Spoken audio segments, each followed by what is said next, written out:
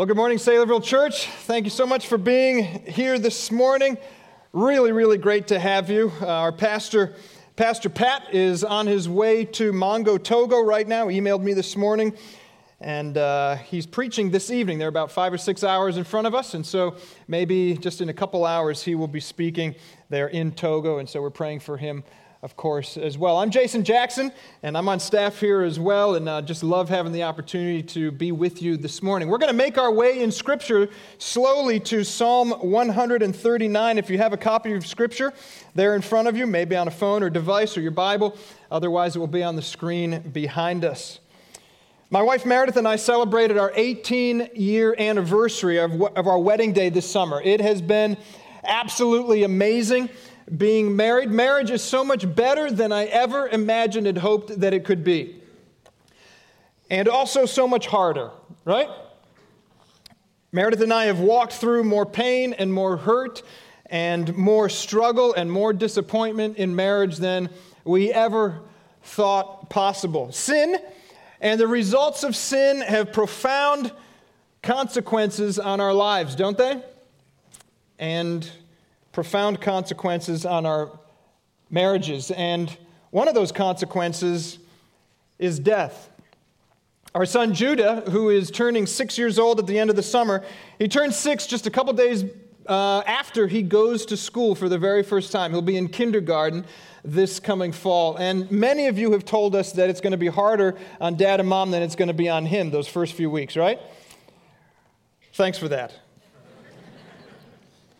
Judah isn't our only child, though. He's actually our fourth. And there were 2 more after him.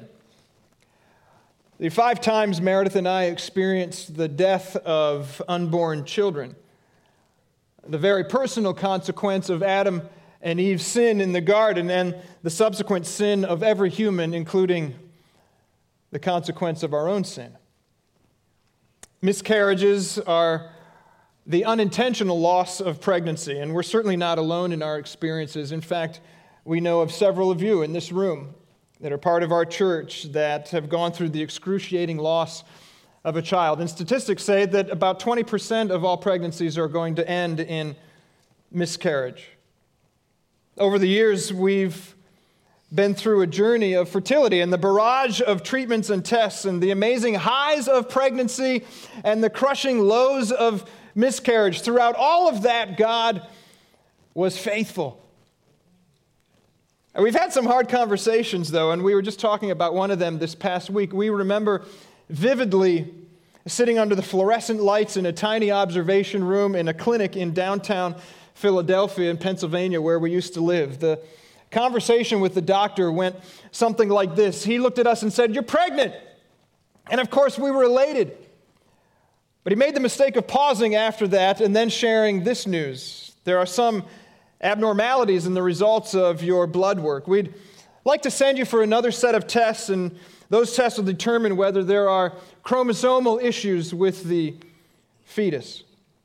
Well, Doc, what kind of chromosomal issues are you talking about? Well, issues that would maybe give early indication that the baby could be born with a lower quality of life. That perhaps the baby would have Down syndrome or mental deficiencies or maybe even some profound physical abnormalities. And so we asked the doctor, what if the test does come back with those indications? Well, then you would most likely choose to terminate the pregnancy. How would that work, Doc? Well, it's a simple process. It's almost painless, in fact. It's just an injection to the mother. The medication that we use is actually used in chemotherapy to attack cancer cells. But in your case, it would be targeting the growing mass of tissue in the mother and dissolve the cells and eventually terminate the pregnancy on its own. So, Doc, you're saying that we'd have an abortion? Well, technically, yes, but you have to understand you'd be protecting the baby from experiencing a lower quality of life, and you'd be protecting yourself from the incredible burden of carrying and then caring for a child like that.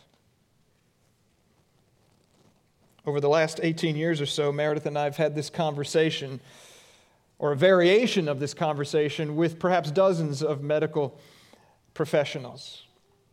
If you're new to Saylorville, or maybe you're watching online for the first time, we're in a summer series called Issues and Inspiration. And we, as a church, are declaring in this series that we won't, in fact, we dare not shy away from showing people that the Bible and that Jesus Christ himself and the gospel are vitally relevant to the difficult issues of life.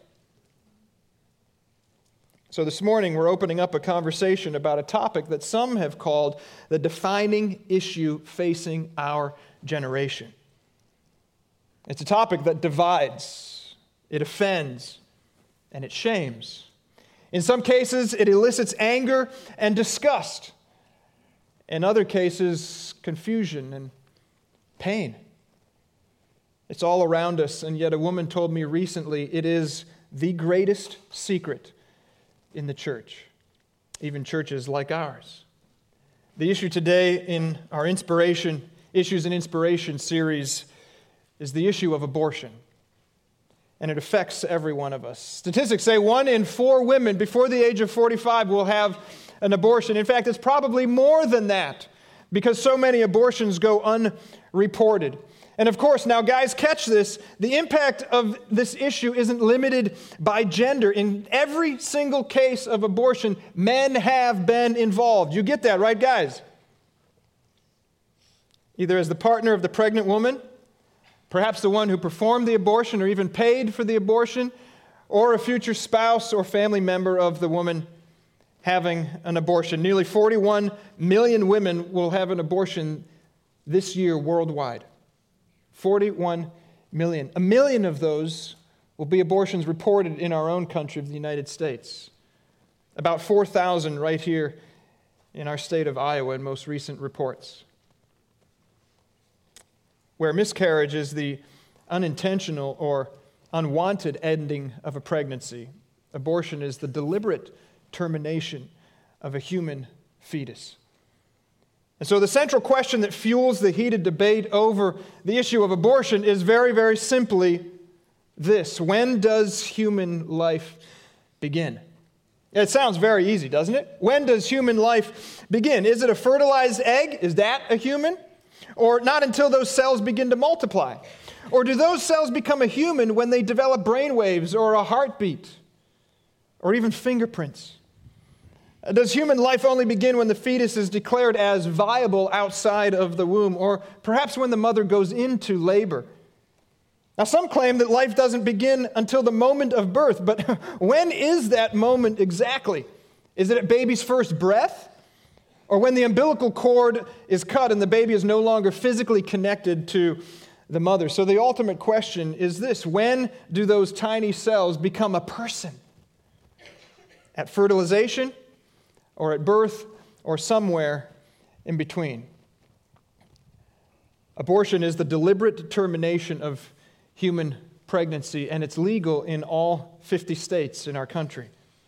In fact, as the law stands today, if a pregnant woman on her way to an abortion clinic where her child would be legally killed, if on her way she's in a car accident, and that car accident causes the death of her unborn child, those who caused the car accident would be guilty of manslaughter and put into jail. If the child dies in the car accident, the ones responsible for the death are criminals.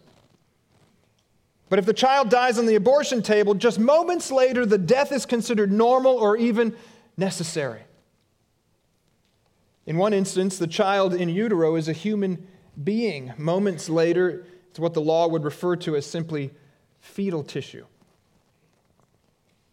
Jeannie Thomas, member here at Saylorville and director of the Alpha Women's Center in the Des Moines metro area, told me this last week. The absurdity of the rationale for abortion is this: a preborn child is only a person and valuable if the mother wants it. I'll say that again.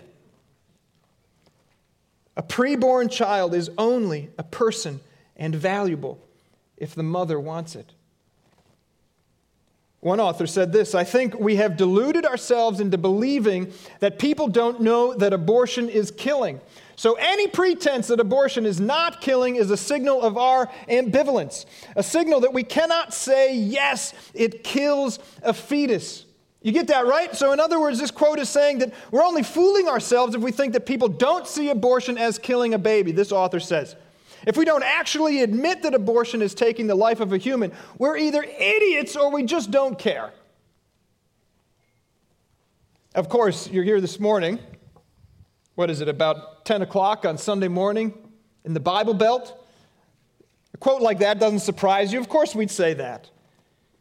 But you wouldn't expect that quote to come from this woman, Faye Waddleton, who's the longest reigning president of the largest abortion business in the United States. We know it as Planned Parenthood. Waddleton, in fact, has argued as far back as 1997 that everybody already knows that abortion kills. But it doesn't stop there. Ann Ferruti, the chief executive of the largest independent abortion business across the ocean in the United Kingdom, said this in a 2008 debate. We accept that the embryo is a living thing in the fact that it has a beating heart, it has its own genetic system within it. It is clearly human, she says, and we can recognize that it is human life. So don't miss the significance of these acknowledgments. Prominent abortion rights defenders publicly admit that abortion kills human beings. Every new life begins at conception. It's an irrefutable fact of biology. It's true for animals and true for humans. No matter what the circumstances of conception, no matter how far along in the pregnancy, abortion always ends the life of an individual human being. So every successful abortion at every point in the pregnancy kills a genetically distinct person. The point here is this. There's simply no debate among honest and informed people, Christians and non-Christians alike, that abortion kills human beings. So if abortion is taking the life of another human being, why would someone ever make that tragic decision? According to Planned Parenthood on their website, there are several what they call valid reasons why people would choose to intentionally end a pregnancy. Listen to this and make your own evaluation. The number one valid reason is that they are just simply not ready to be a parent yet. Another valid reason could be it's not a good time in their life to have a baby. Perhaps they want to finish school or focus on work or achieve other goals before having a child. And maybe they're not in a relationship that they want to have a baby with. Or finally, they just don't want to be a parent. It's important to see what's happening here. And folks, without sounding too crass or too callous, Planned Parenthood's what they call valid reasons for abortion seem to indicate that abortion solves all the problems or the potential problems that giving birth might bring. In fact, on their website, Planned Parenthood claims most people are relieved and don't regret their decision to abort at all. The message is clear. Have this quick and safe procedure. In fact, it's normal. Lots of women do it, and then they go back to living the kind of life that they always wanted. Take this pill, it's painless, and then go back to focusing on your schoolwork, on your job, on your relationships. No baby means no consequences. The reality is, though, that the abortion process itself is painful. It's humiliating, and it's expensive financially and emotionally. I listened to one woman's story this last week who said this: the days and the weeks and the months that followed my abortion were traumatic and very dark. My life began to spiral out of control. I was consumed with guilt and I contemplated suicide. I knew that I wanted to die and that I didn't want to be on this earth anymore. Boy, it certainly doesn't sound like abortion is quick, safe, or consequence-free, does it? If life itself is at the center of this conversation, then it makes sense that we should consider the author of life. So what does God, the Creator, say about human life? Let's step back, get a bird's eye view of what the Bible says about God's heart for human life. In the first chapter of the Bible, Genesis chapter 1, we find some helpful, uncomplicated information that gives us insights into this issue and, by the way, several other issues that we face. Genesis 1 is the story of how God created all matter. Okay, so He made the world and its surrounding universe. He separated night from day, earth from sea, mountains from valleys, plants from fish and birds and cattle. And now he comes to this incredible moment where he's about to create human life. And in Genesis chapter 1, verse 26, we read this: the Trinity speaking together say, "Let us make mankind in our image." Catch what he said, though. God, the Trinity, says, let's make mankind in our image.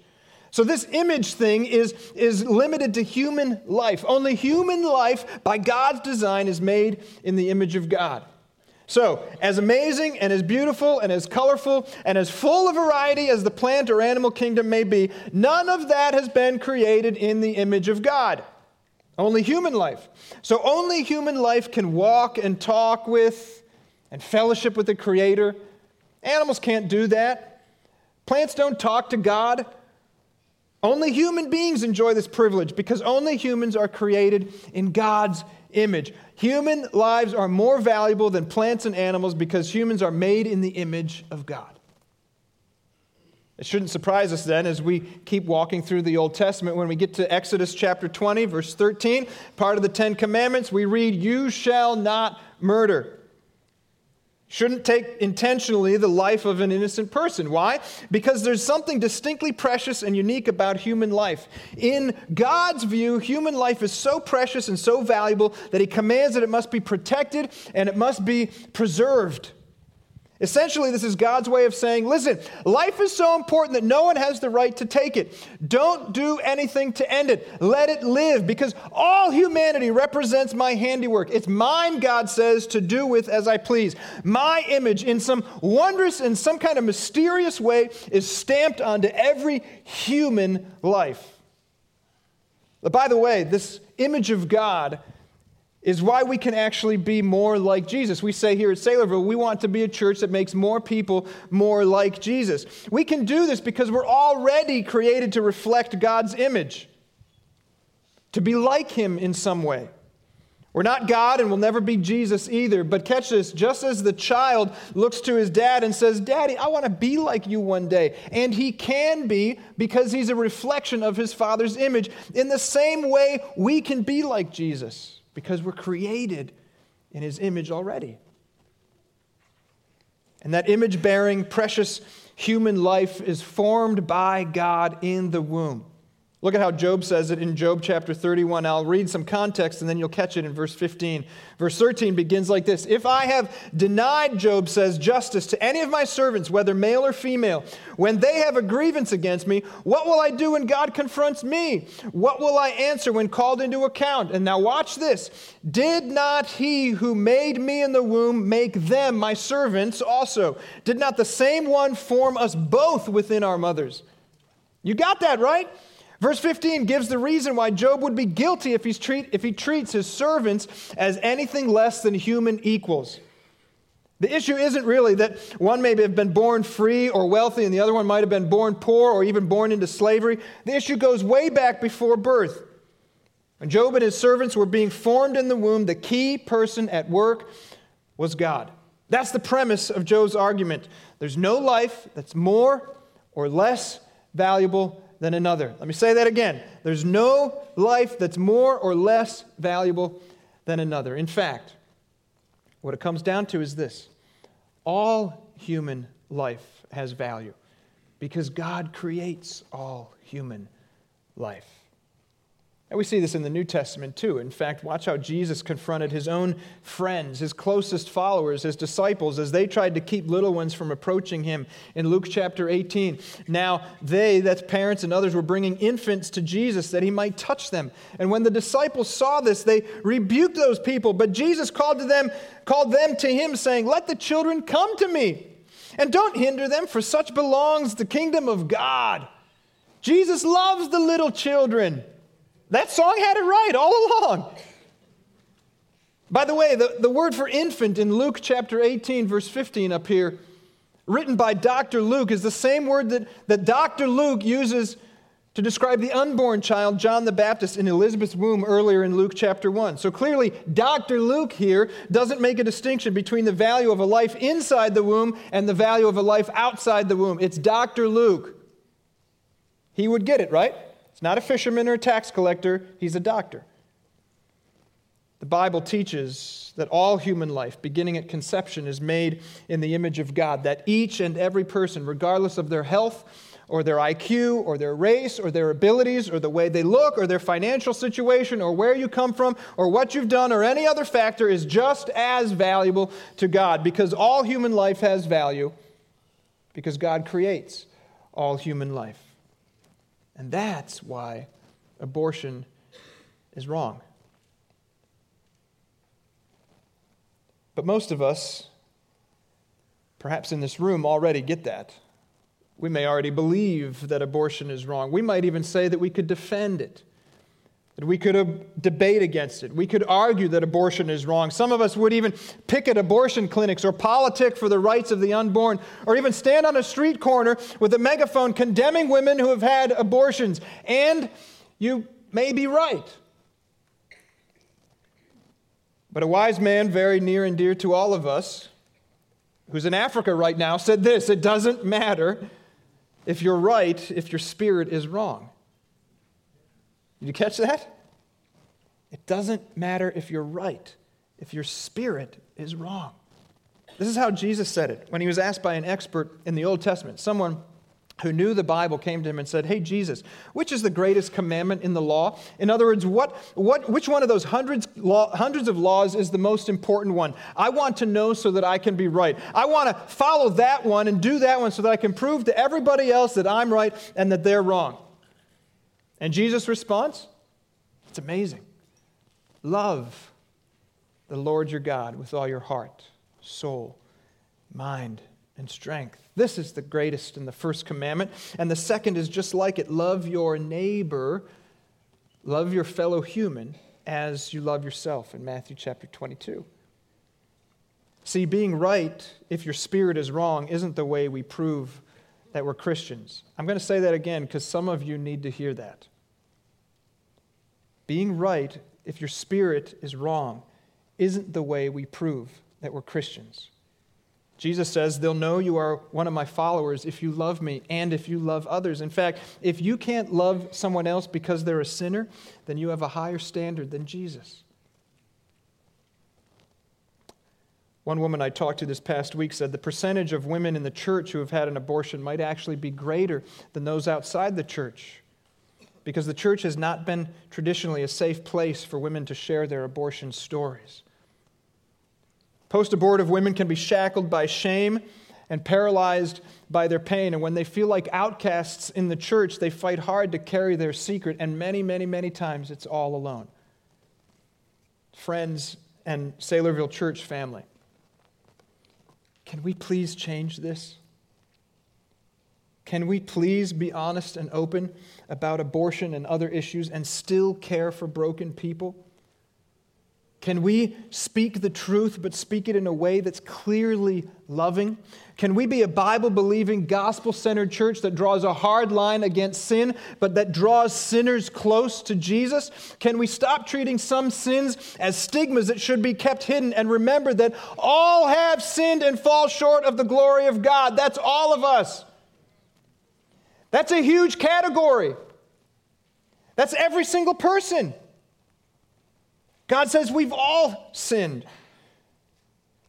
Ladies and young women and teenagers and little girls, if you're here this morning, the world says that abortion is inevitable for many of you. Whether you've already had an abortion or you're right now considering an abortion, sitting here or listening online, or you'll be faced with the decision one day, I want to talk to you just for a couple minutes. If you're looking for hope this morning, I believe God's word has that for you. Don't miss what God says to you through David in Psalm 139. Here's God's heart for all human life. Catch this. God knows you better than anyone. God knows you better than anyone. The first verse of Psalm 139, David says, "O Lord, you've searched me and you've known me. You know when I sit down and when I rise up. You discern my thoughts from afar. You search out my path and my lying down, and you're acquainted with all my ways. Even before a word is on my tongue, behold, O Lord, you know it altogether. You hem me in behind and before, and you lay your hand on me. Such knowledge is too wonderful for me. It is high, I cannot attain it. I don't get it, David says. Each of these verses adds a different color to the picture of God's intimate knowledge of you. He knows your heart. He knows your fears. Ladies, He knows your thoughts. He knows your failures, your frustrations, your dreams, your motives. He knows your past. He knows your present. And He knows your future. He understands you. He gets you. I was introduced to a website recently called Shout Your Abortion. Shout Your Abortion. Essentially, the goal of the organization is to what they call normalize abortion, to saturate the sound waves with positive stories of abortion.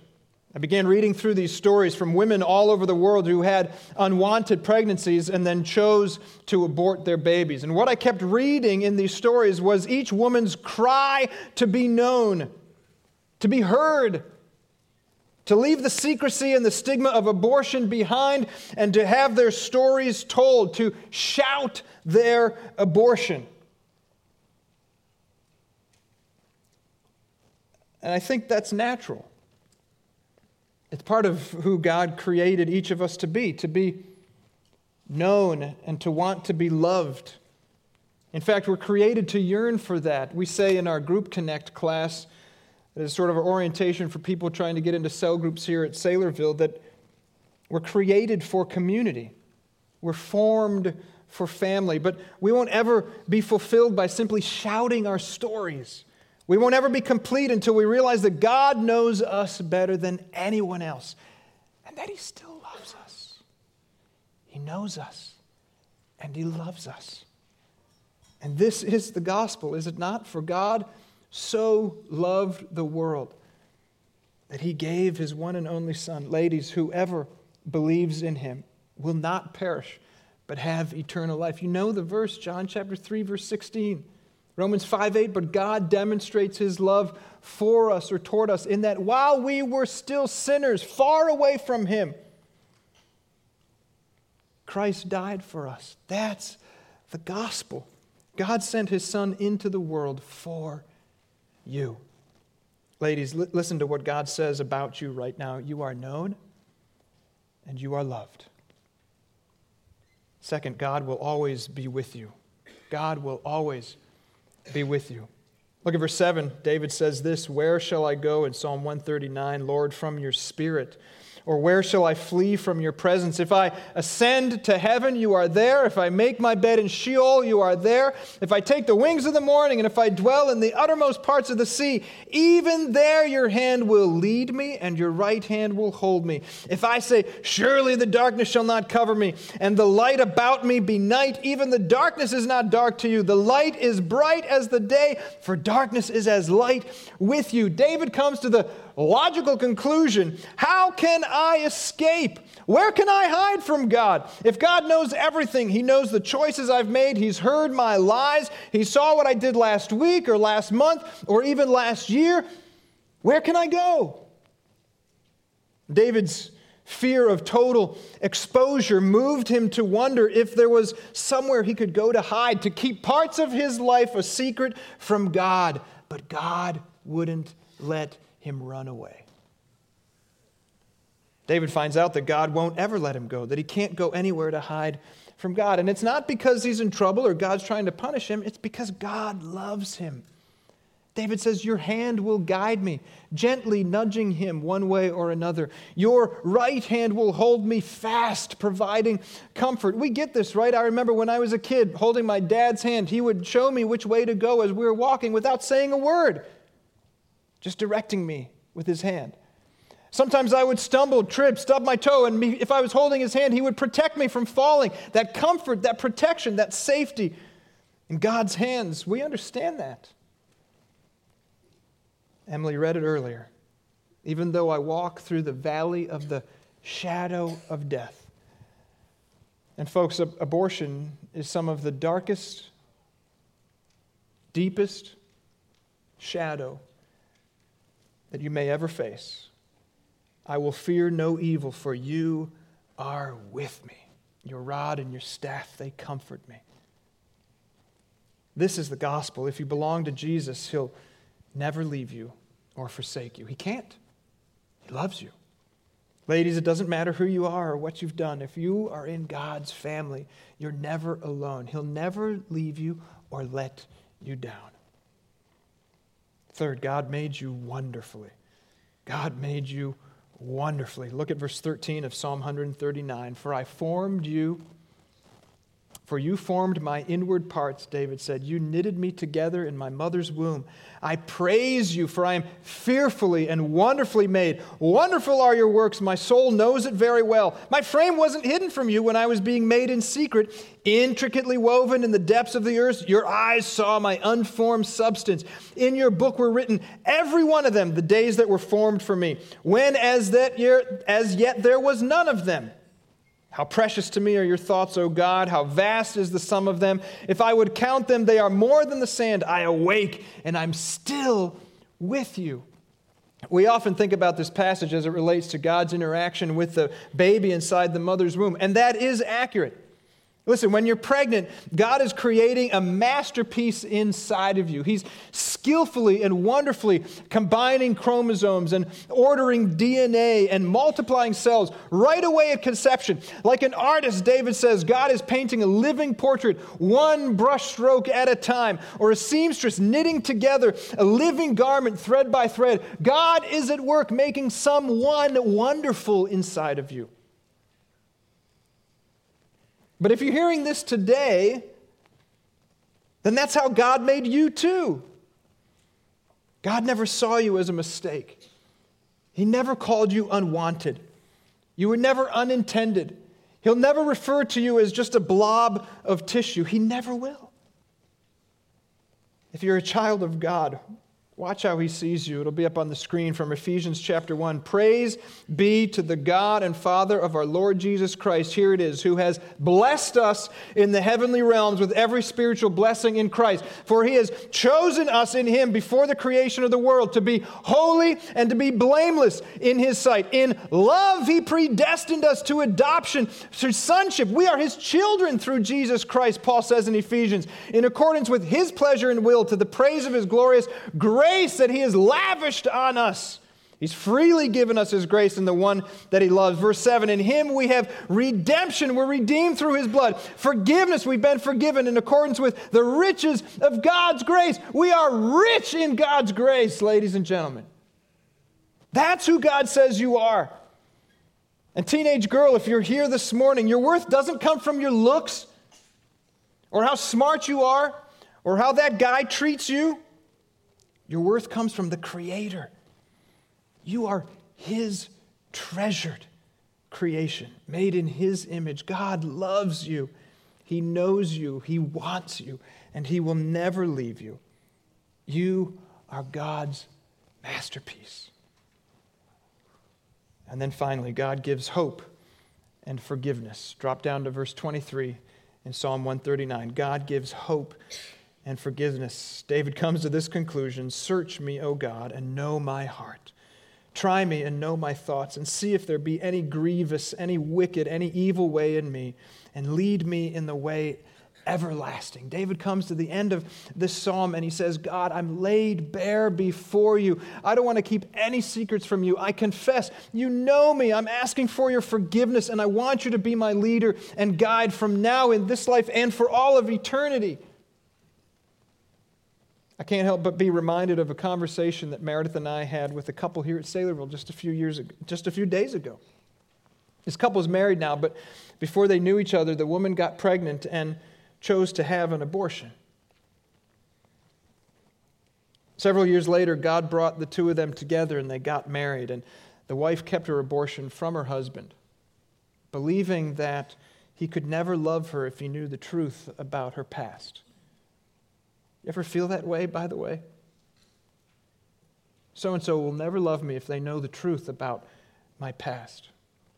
So this lady agonized over her secret, feeling like this husband would have never agreed to marry her if he had known about it. After all, she wasn't the person that he thought she was, and he had nothing to do with her choice to have an abortion. He hadn't done that to her. He didn't even know her back then. But finally, she decided she couldn't hide it anymore, that she didn't want to keep any secrets from him, and she told him. What would he do? How would he react? How would you react if someone told you that you love? Church family, how will we react when someone comes to us and tells us about their past? Well, this is what he did. He opened his arms wide, and he wrapped them around her, and he held her tight, and then he said this: there's nothing that you have done or ever could do or ever will do that will make me love you any less. Nothing will stop my love for you. Catch this. I don't love you because of what you've done. I love you because of who you are. Isn't that beautiful? He embraced her. He forgave her. He gave her hope. And today he's still loving her and leading their family. It's an amazing story, isn't it? But it's not just one couple's story. It's all of our story. Every single one of us. We're all broken. We're all sinners. Men and women, we're all carrying the burden of our terrible sins. But there's forgiveness, there's embrace, and there's hope in the arms of Jesus. Friends, come with your past. Jesus will give you a new future. Come with your burdens. He says he'll carry them because he can. Come with your brokenness. He is the great doctor. He's the physician. Come with your abortion, your pornography, your pride, your lies, your unfaithfulness. He is the great forgiver. God's heart is to give hope and forgiveness. And if you haven't experienced that, or you're looking for hope in a procedure, or in a pill, or in a person, come today, even right now, to the true giver of hope and forgiveness. Repent. Trust in Jesus' death, his burial, and his resurrection, the gospel, and receive abundant life now and eternal life with him forever. Lord, thank you for truth. Thank you for the standard of your character that we see in your word.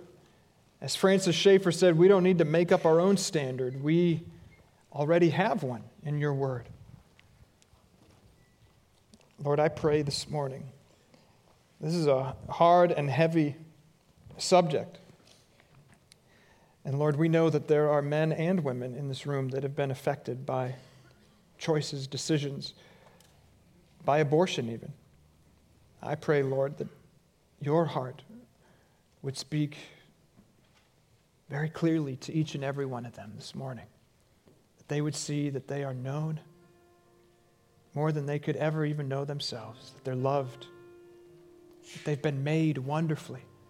That you'll never leave them or forsake them. And God, that you are the true hope giver, the true peace maker, and the true forgiver. Lord, thank you. Thank you for offering to set us free if we accept you as our personal Savior. In your precious name, amen.